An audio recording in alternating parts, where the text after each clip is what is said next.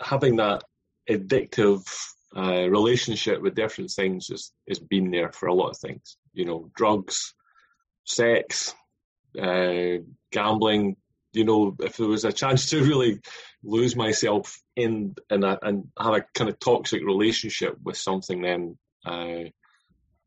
some way or other I would kind of find myself there as well. Alcohol as well for one stage of my life as well. I think if I look at myself now, I can see that I've always been a very full-on person. So whatever I've done, whether that's for good or bad, I've pretty much just all in.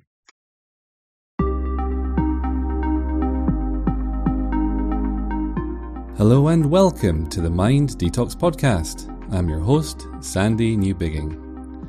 For today's episode, I share an interview from one of my recent online club meetings, which you can start your 30-day free trial of at minddetox.club. We talked to my friend Mahadeva about his difficulties with addictions, especially gambling. He talks about why he started gambling at such a young age, how it was his secret shame he carried for years, and what he personally did to overcome it. Now, I appreciate that this is a sensitive subject, and in this episode we are not saying what he did will be the answer for everyone, or we're not making any medical recommendations. So please do seek professional help if you're dealing with something similar. Okay, so with the disclaimer done, let's meet Mahadeva and hear the highs and lows of his story of being against the odds and how he healed his unhealthy habits by betting on himself.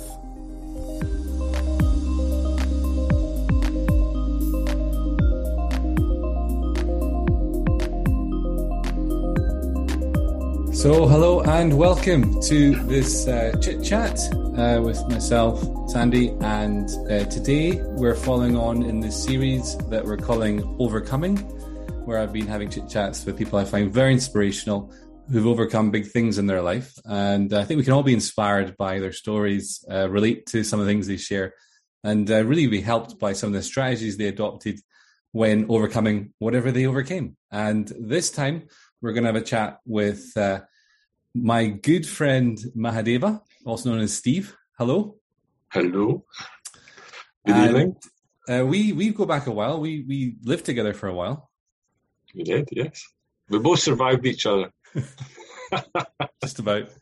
And I was even more annoying then because I just learned to ascend, start the meditation. So I was still finding my feet with all that stuff. And you're very patient with me. So publicly, let me thank you for that patience. It's a pleasure. No problem at all. A total pleasure. The thing is, for what I saw in you from the very beginning was that you just had such a fire and such a commitment. And no matter what obstacles were there, you just found, like a rhinoceros with his head down, you just went forward, bashing obstacles out of the way. And that's a great quality. I'll take that one.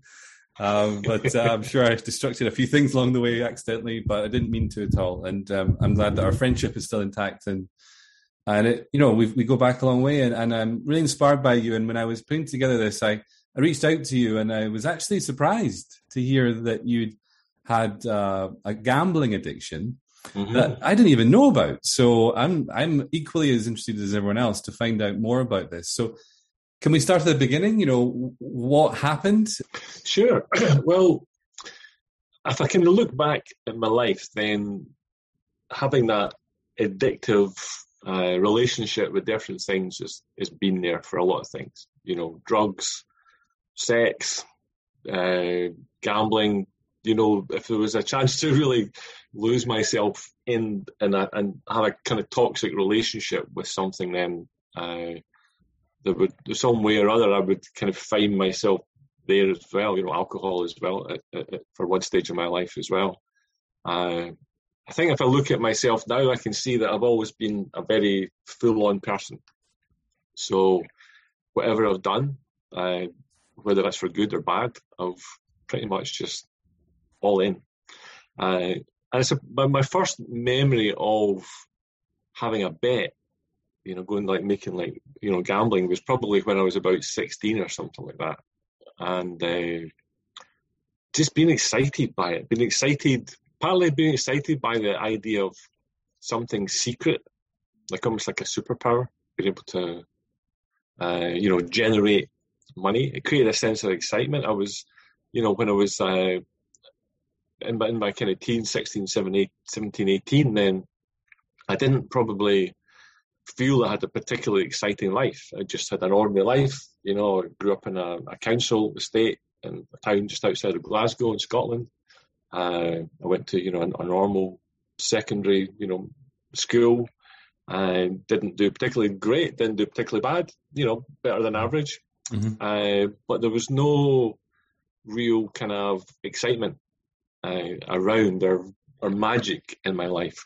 And this seemed to be a little bit dangerous, which was maybe part of the attraction. The fact it was illegal, the fact I was 16, when you're not allowed to go and do it until you're 18, that was part of the thrill as well, going in and are they going to ask my age? Are they going to ask for an ID? All that. And of course, the attraction of maybe getting some quick money, and, having hundreds of pounds or what have you. So, and that was a long time. That was when the hundreds of pounds was actually quite something substantial. When you're 16 as well. Yeah, absolutely.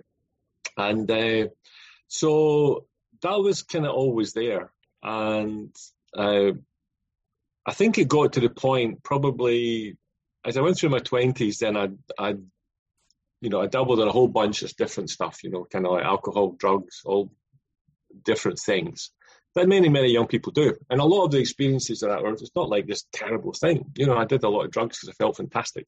It wasn't just this dreadful experience. I felt better because I was doing them than I did a lot of the time when I wasn't. It was a way I can see now it brought me a level of peace or a level of connection with others that I didn't feel. Either because I didn't feel I had enough to offer the others, or I just felt separate and I felt awkward. And as I went through a lot of my 20s, I suffered a lot of with depression. I didn't know that's what it was. That's just how I lived my life. In these 8, 9, 10 month cycles of feeling good, and then I would begin to notice I'd feel a little bit worse. And I'd been there so many times before, I just knew, well, there goes the next 6 or 7 months. And I would go down and down and down, and I knew at some point I would bottom out. And then I would become aware, I'm going back up again. And that cycle went on for years. Years and years and years. Where I'd be very inward and quite self-destructive. And so where the specific gambling thing came, it made me feel alive. It made me feel there was an excitement. There was a sense of hope as well. Maybe the big win is going to come and I'm going to win a bunch of money. There was a sense of fear around, people who might find it, like girlfriends, for example. People who have been in relationships with for years, and who didn't know this. This was like my big shame. But it was something that I just kept doing, and there was no sense of like self-awareness. There was no sense of me seeing it for something almost external to myself. I was just in it. I was just in all this kind of stuff. Mm. And then I think I got to a point in my life where, probably in my late 20s or maybe around about 30 or so, where life changed. I had a couple of experiences that really made me look at my life and open up to a different way of experiencing life. For me, life had been very much black and white. If you can see it, touch it, feel it, it's real. Mm-hmm. And everything else was like hocus pocus or superstitious nonsense. And but I had some experiences in life where that viewpoint and my reality of what I'd experienced just were completely at odds. And so this sense of who I was began to unravel, and what I began to open up to maybe to explore it. At that time, it was called alternative therapies, like different, more holistic way of looking at my life, in terms of what I ate, started doing yoga, and became really interested in like the philosophy around yoga, things like that. And I began to, as I began to kind of pursue this beginning of trying to live my life with a little bit more intention, then the things that were really out of harmony with that really began to become very, very, very, very clear. So I was in this exploration of who am I, what's my what's my life about. That became the single driving thing for me. It became the most thrilling investigation, really. It was just the most exciting thing. I started to meet people who I never would have allowed myself to meet in the past. People I would have considered to be like, out there or just weird. But they were saying things that made sense to me. It was a different vocabulary. It was a different way of looking at things. And so this became this really big thing. And I started going to workshops. I started, looking at different ways. What can I do in my life? But I had this very, very dark and shameful behavior that was still there. So these were overlapping. Yeah.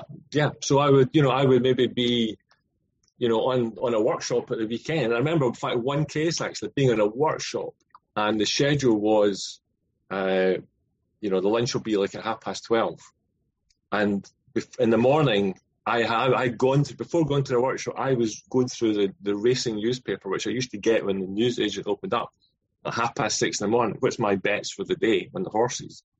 And so I got these in, and we were in the workshop, and it was like this. It was getting 12:15, and it doesn't look like it's going to finish for lunch because I don't want to miss this bet, because this might be the one that wins, and that'll really screw everything up. And so just this tension, and then going out of the meeting, and there was a phone box outside where the venue was, and go straight to it, and just telling a lie about, I've got to go and phone my mum or something or other, but going, put £10 on this, put £20 on that, put and the sense of relief, but also looking on my shoulder that this is my secret shame, and so you get used to. I'm sure anyone on the call who's experienced any addiction, you get used to lying. You get used to lying to yourself. You get used to lying to the people around you. I remember once going into Edinburgh with money to buy Christmas presents.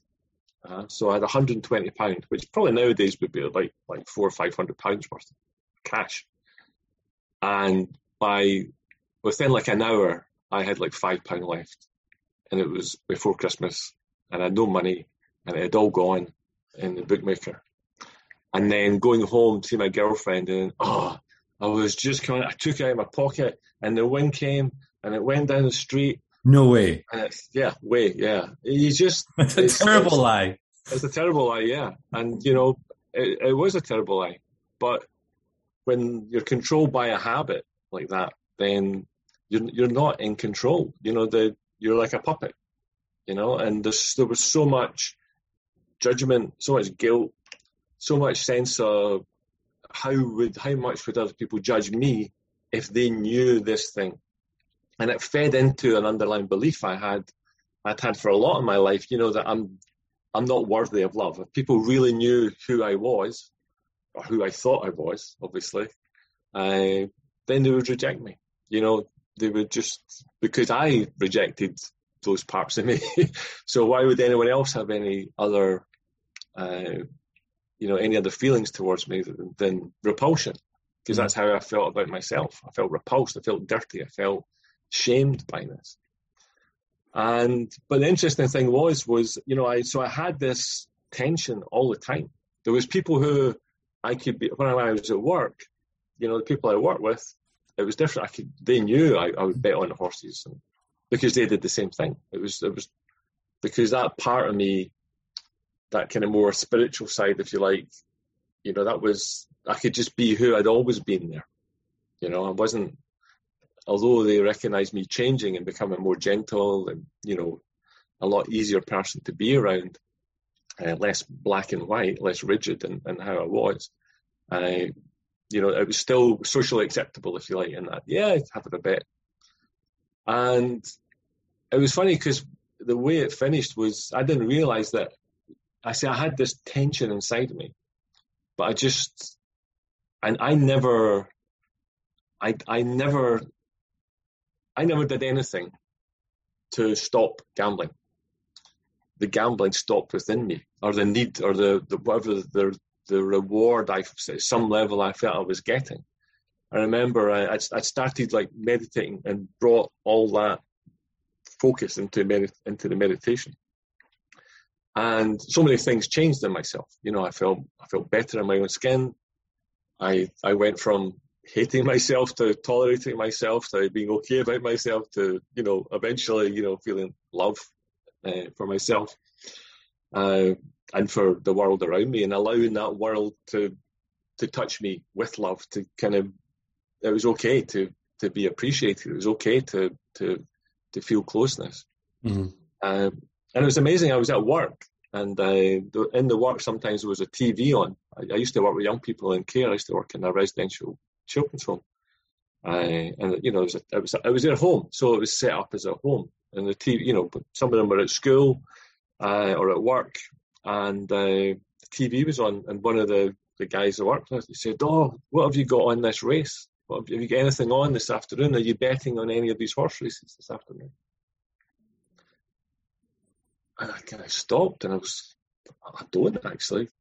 And I thought, when was the last time I did that? I mean, you're talking to someone who bet literally thousands of pounds a week for years, and I didn't even notice that I'd stopped doing it until someone pointed out there was horses going around in a circle on the TV, and this was amazing, because this was something I'd pushed down, and I was like, what am I going to do about it? This was this thing that it seemed almost I would never get beyond this. That, okay, I would maybe try and have a more intentional or spiritual life, but maybe I would just have to accept that this would always be there. That this was like some kind of beast I would always have to feed, or it was some kind of beast that would maybe feed off me, however I felt at any given point in time. And it was amazing. I don't know the full ins and outs of it, but what I do know is that, we do things because at some level we get some reward, we get some verification, or we get something, some confirmation back, and I think even if it's a destructive pattern, it's reinforcing you're only worthy of things that are destructive, and so this behavior, perhaps in some way was just a way of, although it made me feel alive and on the edge, it also was a way of continually undermining myself. It was a way of just reinforcing how bad I felt about myself, and so when that underlying belief, didn't need to be reinforced, when that started to heal, then the outward expression of that, the behavior of that began just disappeared. It wasn't there again. I find it really interesting what you're saying here, because I want us to dive more deeply a little bit later in our conversation about how you overcame this. But what I'm picking up on so far was I never, I'm surprised by how much of a secret shame that you carried for so long. Mm. And I also find interesting how you said that you were lying to other people because you were lying to yourself, because that's something that we heard recently with a similar conversation with Ashani. She said that she created this kind of lying thing as well. Right. And I wonder if it's like a common thread that kind of ties these sorts of things together. Yeah, I mean, quite possibly. I think, being able to look at things as they are and accept them is difficult. It can be really, really challenging. It's an amazing step, because it's funny, I came to a point where I look back at my life, and I looked at all of the moments that were, you could say were like a disaster. or were destructive, or were conversations or things happened in relationships, or all the things that you would do that about. And I looked at all of those events, and there was always one person at the scene of the crime. That was me. I was always there. It's like, you look at a good detective looks for clues, and is there something in common all these things have? And all those things have, all they had was my fingerprints right over them, and so it's easy to point on the outside. It was them, or it's the government, it's because of some circumstance, it's because of my parents, it's because of whoever. It's easy to do that, and the world encourages that. If we look at our media, we look at popular culture, it's all pointing on the outside, and getting your revenge, or getting even, or all this kind of type of stuff. Whereas I think probably it's the same for a lot of people, or maybe even most people on this call. There's a point where you go, this is my mess. I've got to stop doing that. I've told myself a whole bunch of tales that I have believed have made me feel better, but I need to get out of this. I need to. There's the kind of necessity to change is greater than the comfort of staying where you are. And that point is like, for me, it was right. This is mine. This is mine. I need to take full ownership of this. I need to say sorry where I need to say sorry. I need to forgive, where forgiveness might be nice to be heard by someone else. And so, I had to kind of do that. And the main person I had to say sorry for and forgive was this fella right here.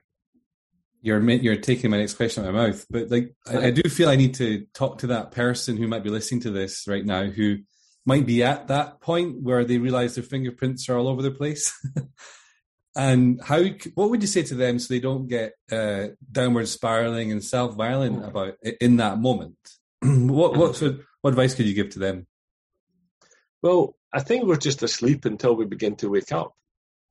If you did something in your dream, if you wake up in the dream and you've done something, you wake up from your sleep, and you remember your dream and you've done something, you don't feel bad about what happened in your dream, because you weren't in control of it. It was just something you were aware of, and you were almost you were incapable of really having any real influence on what was happening. Mm-hmm. And so that was in the dream, and for me that was a big thing was to realize, if I known what I know now, I would never do what I did, or I would have changed situations, or I would have, now I can see the perfection in every part of life. But at that point, it was the most compelling thing I had to do was be compassionate towards myself. Was to say, I've screwed up.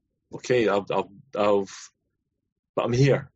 Whatever it is, I'm here right now, and I'm aware. And it's not so much about what's done. It's about, with this, whatever awareness I can muster in this moment, how do I want the rest of this to be? What's the rest of this? Because this story's not finished. This story had, like any good movie, it can have a very dramatic or a very unexpected, early part, but a good plot twist or a good change is always more interesting. This story's not finished, so how do I want it to carry on? And one of the things I had to do was just say, give myself that a little bit of, it's okay, you messed up. Okay, is there anything I need to do about this now? Who do I need to talk to?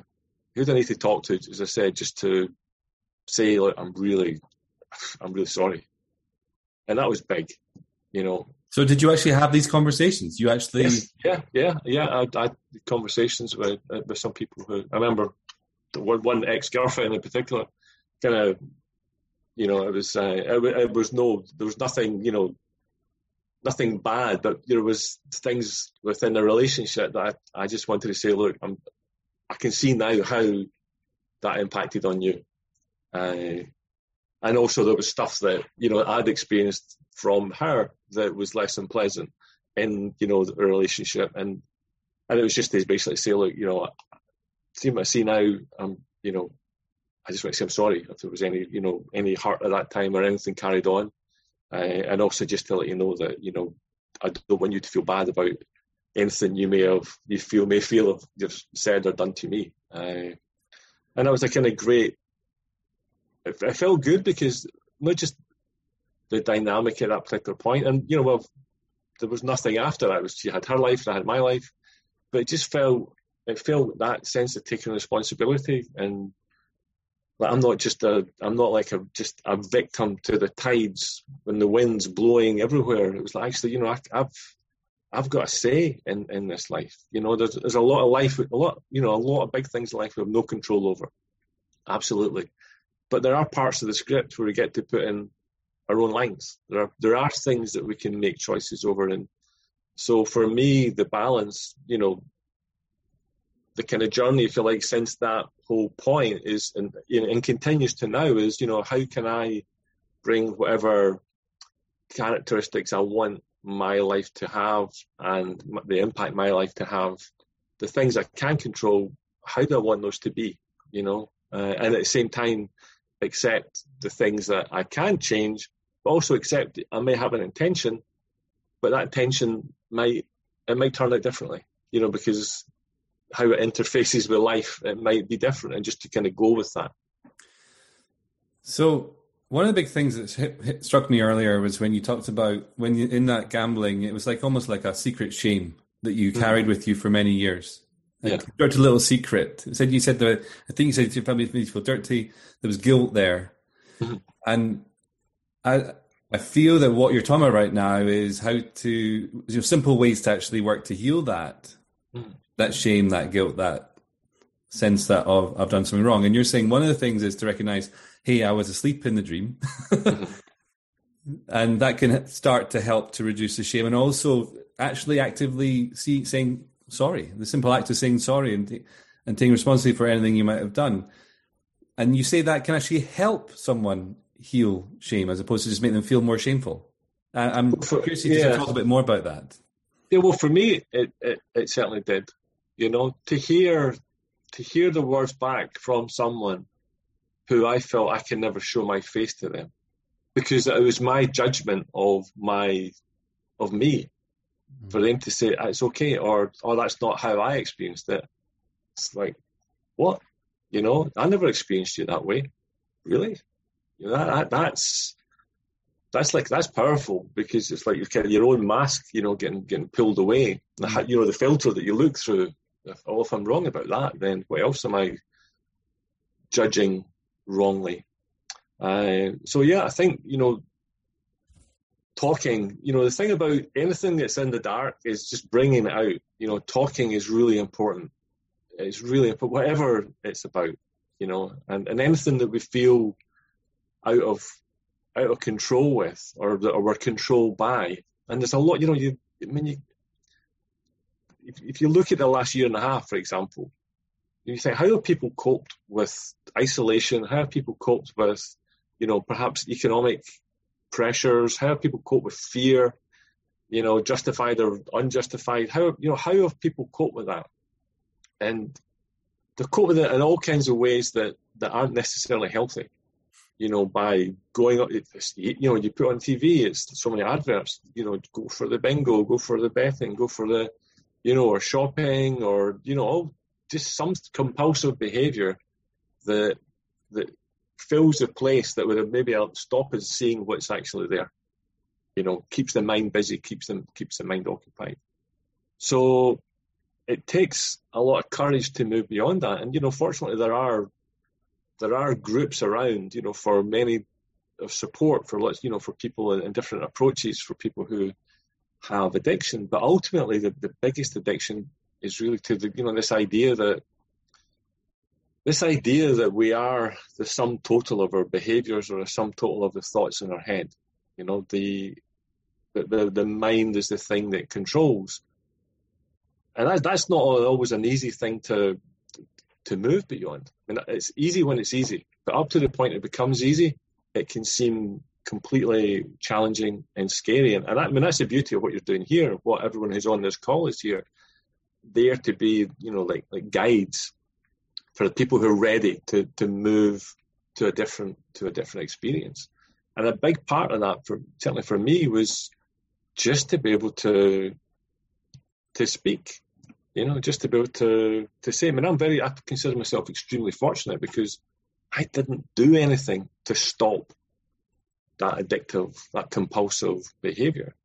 It was the part of me that felt nourished by that behaviour, or the part of me, what I now see would be, downward or negative beliefs and attitudes towards myself. The part of that was getting fed by that is that part just was fed with love and healed, by an experience of peace on the inside. Then it was that bit, if you like, if it was looking for a different kind of nourishment, and that nourishment was something that was more wholesome, was more compassionate, was more connected. It wasn't about, what's mine and what's my secret. It's for me, I try and live my life as most as possible, just to be completely open. Whatever any experiences I've had, it's just, well, how can I use this? How can this be used? Just to let someone know that, you can actually transcend this. You can actually rise above and beyond any limitation that you think that you have. But it sounds to me that although you're very humble in saying you did nothing about it, you did, because you did start making different choices. You started going to workshops instead of bars watching the horses, for example. you started meditating regularly and investing time in your peace. So, I think, you did do stuff. It's very humble of you to say that, but well, thank you very much. I found this chat very inspiring so far. You've come a long way to get back to here, really, is what I'm hearing as well. We kind of go around the houses to get back to our real self. And what is it like these days, knowing who you really are more and more each day? It's fun. It's interesting. It's it's just it's funny, talking about that sense of missing the point of life. Is that now there's very little even attention on what my experience of life is.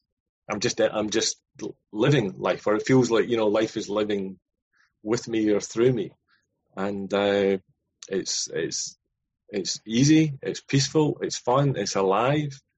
It's I'm outrageously content.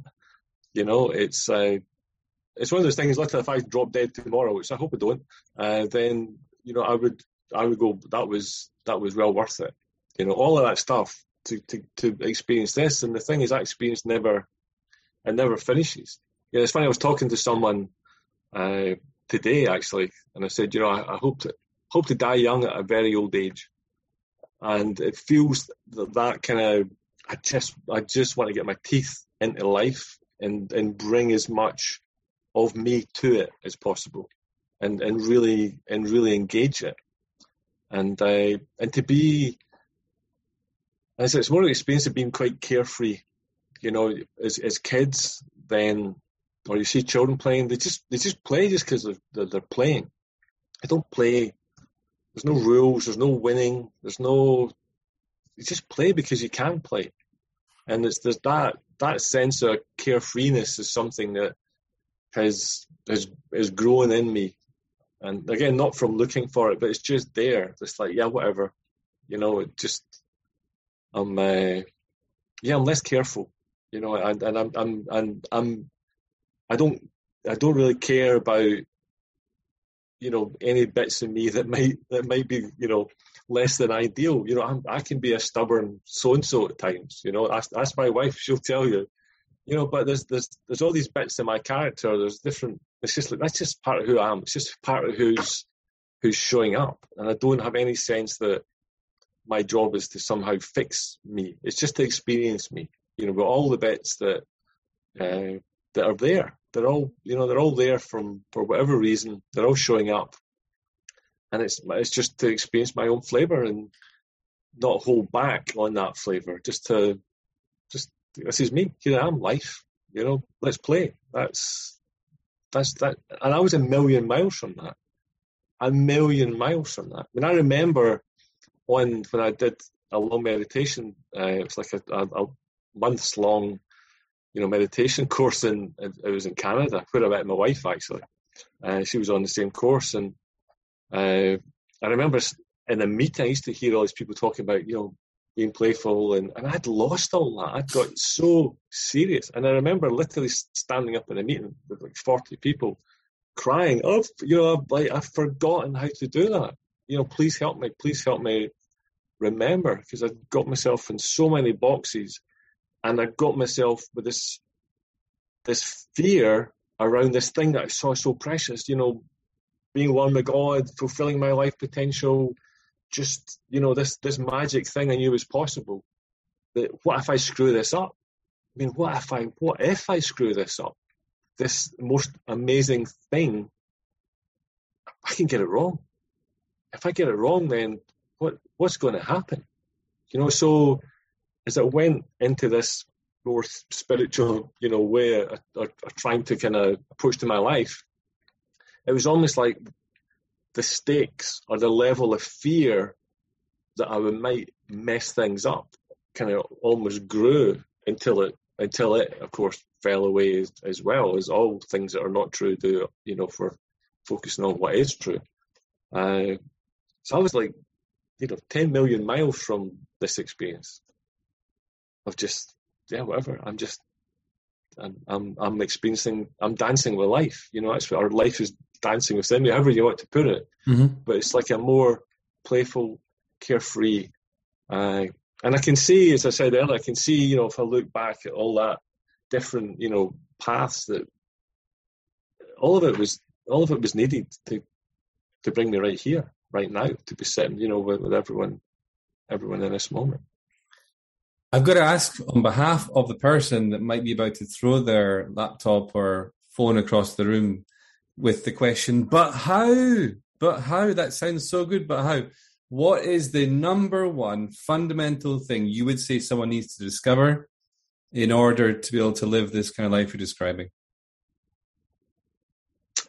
You need to find the right practice, and most importantly, the right guidance. You need to listen to those who have walked before.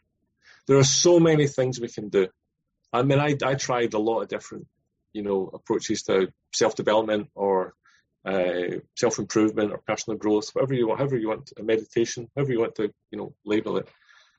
And there were so many things I was so hopeful about doing that that just fell short, that just, or didn't quite resonate. Find the thing that you have confidence in, and the people you have confidence in, because any practice is only as good as the instruction you can get. I remember for me, spending time in India, meeting and being around some amazing teachers, amazing, just right in the Himalayas and different parts of it, just kind of really earnestly seeking, and of course, where is it? Who's going to fight? Where are they going to be?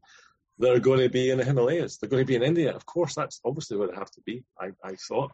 So off I was, into the hills and, the Himalayas in Nepal or around India and things like that, and meeting some amazing, amazing people. And one of the things that I was a point where I stopped looking at the people, the teachers or the gurus, whatever, and I started looking at who was around them.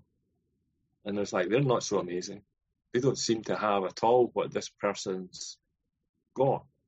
This person undoubtedly has an amazing presence, amazing experience, but the people are about. So are they really able to can allow other people to experience that? Am I just sitting close to someone else's fire and it feels really, really good? I don't want to do that. I don't want to, spend, once a year, go to India, sit in front of someone else's fire and come home and start feeling cold and cold and cold. I want my own fire. I want something that's... And so I suppose that took me route where I got to an experience where, I met my teacher, but the thing that convinced me was the people around about that person. I saw in the people who were in the room, I want what they've got, not just what that person's got. I want what I can clearly see that they've got.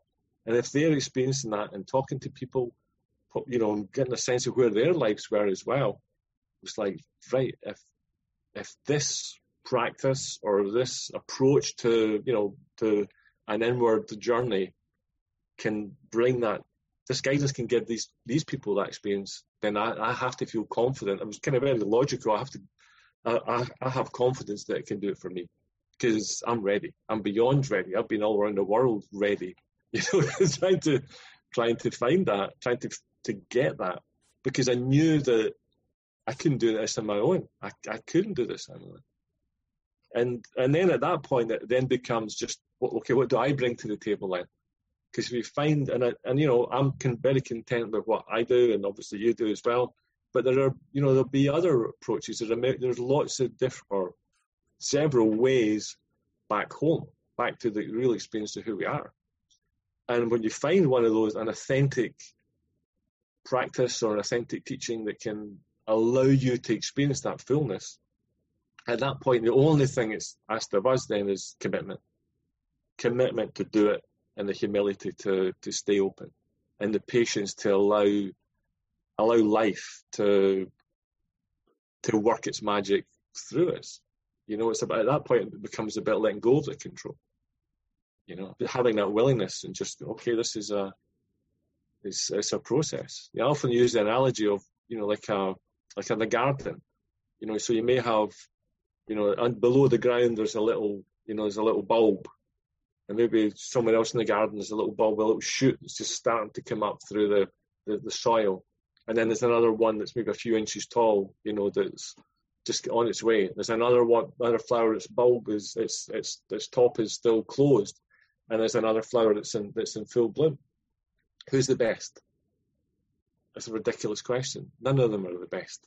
They're all evolving exactly at the right time in their own way and at their own stage. And if you take away the comparison or any idea they should be somewhere where they are, is this little one that's just coming out of the ground, is it any less than the one that's blooming? Is it any more than the one that's yet to start coming up? No, and we're the same. We're just like, the flowers in the garden, in life's garden, really, and will bloom in their own way, in their own time, and that's already built into us. Our job is just to not be impatient and going, well, I want to be the flower. I want to be. Actually, right now, you just have to be a little bulb, sitting comfortably and cozily under the ground. That's what life wants from you in this particular moment, and that acceptance, because in acceptance there's presence, and in presence there's magic. The experience that we want to change is precisely there because it's the experience that's perfectly gift wrapped for us to experience in this particular moment. Wow. Acceptance is presence, and presence is magic. That's a beautiful summary at the end there. I couldn't agree more personally, and these chats are not so that I agree with you all the time, but I do actually agree, with you on finding a path and looking at the people around the teacher, not just looking at the teacher itself. Yeah. It's so important that it's actually transferable if you want to actually experience it. And for me, at a mechanical level, the biggest discovery for me was stillness. Inner silence, like at a mechanical level, because I finally had an alternative to my mind movement, all the stuff I was caught up in, and it just created this different context to everything. And has stillness played a role in your path? Yes, that's what it's about. It's interesting. I was I just had a weekend gathering of teachers in the UK of the practice that we do. Teachers. Yeah, and one of the things I was talking to someone about, over over lunch earlier today was just the sense that nothing's really happened. We look at the last couple of years or whatever, and there's a lot going on. There's a lot going on, but the reality is there's also an experience that's completely untouched and unchanged by any of that.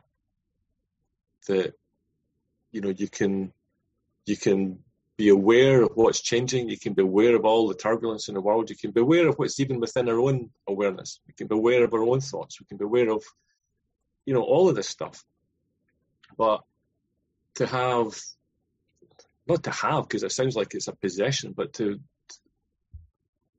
experience that from the unchanging, from an unchanging just awareness. There's something that's not touched by anything. It's never made more. It's never made less. It's just a constant, and that everything happens within this. It's like a TV screen. You can watch the Disney Channel. You could watch a horror movie. You could watch, sport. The TV screen's the same. And when you switch off the TV, the screen's still there, and it's not bigger, it's not less, it's not anything. It's just the screen. It was always there, but we never see it because we're too busy looking at what's changing, what's moving, and and that's the beauty of like a meditative practice is we begin to see the screen. Typically, we see it as almost like a thing that there's the movement, and there's the screen, and there's me watching the screen, and in the screen is the movement, and that experience can change and come and go until ultimately we realize there is no me and there is a screen. There's just what is, and even the content on the screen is just stuff. It's just stuff, and that experience, then there's even more peace because you're not pulled everywhere. You're not manipulated. People can try and ramp up fear, and it's like, yeah, whatever, you're because who you are is not defined by what you see. It's not defined by the thoughts in your head. It's not defined by what someone else tells you about you.